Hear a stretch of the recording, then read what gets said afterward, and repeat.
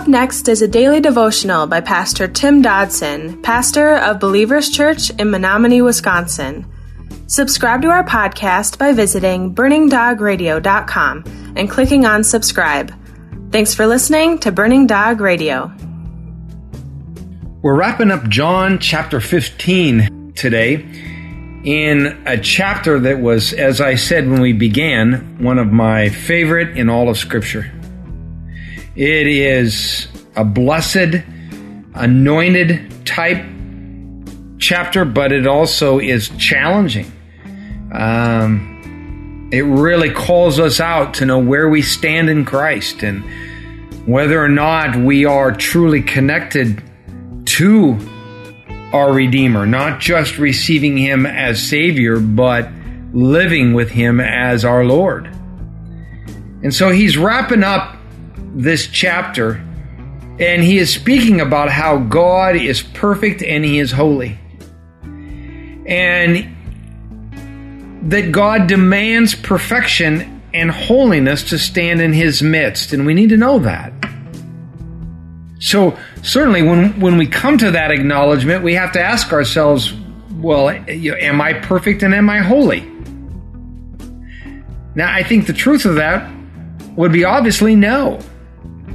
The only way we're ever going to get to God, who is perfect and holy, is that we got to have a mediator, a ringer, if you will, a stand-in, someone who can take our place as that perfect and holy. You see, those of us who have accepted Him and are indeed reborn today, we receive Christ's covering, and we can now boldly approach the Creator of heaven and earth, not because of our own doing and standing, but because of Jesus' doing and His standing, and we are now riding His coattails. Those of us who have not these things cannot approach God. Without Jesus, we are lost. That's why God the Father sent Him, so we have a way to Him. Men have not only heard His words, but let's face it, gang, they have witnessed His works. Not just in those 3 short years when Jesus walked this earth. No. Even now they look around and they see all of you. They see your lives changed. They see bodies healed and marriages restored. They see all of these things, and instead of humility and submission, so often their response to these things is that they just get angrier. So let's pick up in the last verses of this chapter. Beginning in verse 26, it says, "When the Counselor has come," that speaks of the Holy Spirit. "When I send to you from the Father the Spirit of truth, who proceeds from the Father, He will testify about me," Jesus said. He goes on in verse 27, "You will testify because you have been with me from the beginning." Now Jesus, He laid out, as I've already said, a lot of heavy stuff in this chapter. The call to a radical life, the call to an extreme faith that is to be lived out every day of our earthly existence. And no doubt, a lot of what He said were some daunting words, some fearsome warnings. And I think it's easy for any one of us to stand in a trepid uneasiness concerning all that we've covered here in chapter 15. Yet I think the truth is far more subtle than even that, because in most cases, let's face it, many of us simply don't want to live according to this chapter. Now that's a hard thing to admit. I think few of us would do so in public, but that's a reality. Even those of us who do want to, I will openly agree with you that we can naturally fear that we might find ourselves grossly insufficient.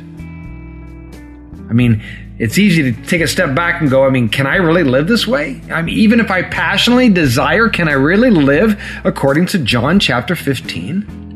But you see, as we get to the end of this chapter, Jesus, in His consistent faithfulness, says that He will send us a helper.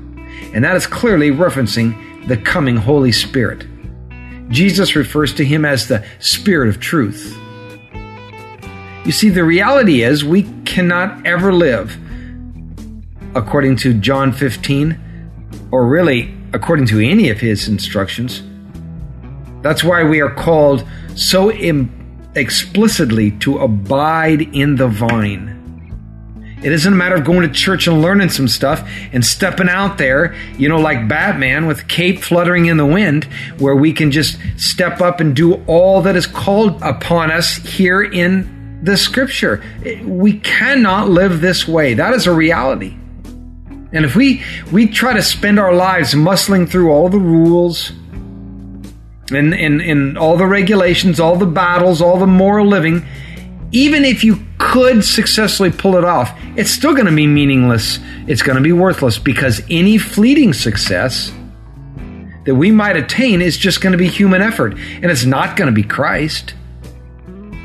So even if we were successful on some level, it would ultimately mean nothing, as we would simply be testifying of ourselves and not testifying of Him. And let's face it, Isaiah 42:8 says He shares His glory with no man. He says, I am Yahweh, that is my name. I will not give my glory to another, nor my praise to any graved image. So you cannot successfully pull this off. And once again, even if you could, it would be worthless in the long run. The Spirit of truth. Here lies the field of battle, Christian. It will always remain that field of battle right up until the end days. Just what is the truth, and does really such a thing even exist anymore? If you listen to the world, it certainly doesn't. The world will say it does not exist, not real truth, not whole truth, not absolute truth. Yet Jesus says the Holy Spirit, and please note, that's not an it, but a He, the Holy Spirit, will testify of Christ, not just in word and deed, but in daily living. You see, the world will argue all of it, but they can't argue with your life. When filled with the Spirit of God, they cannot argue your life.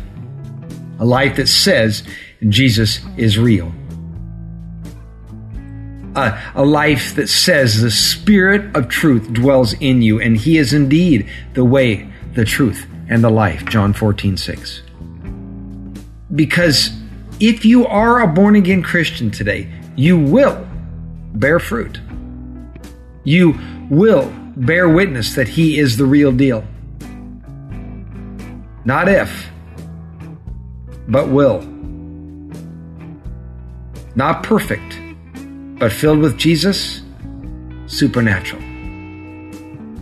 After that upper room, after the arrival of the Holy Spirit in Acts, came the appearance of the help that we sorely needed.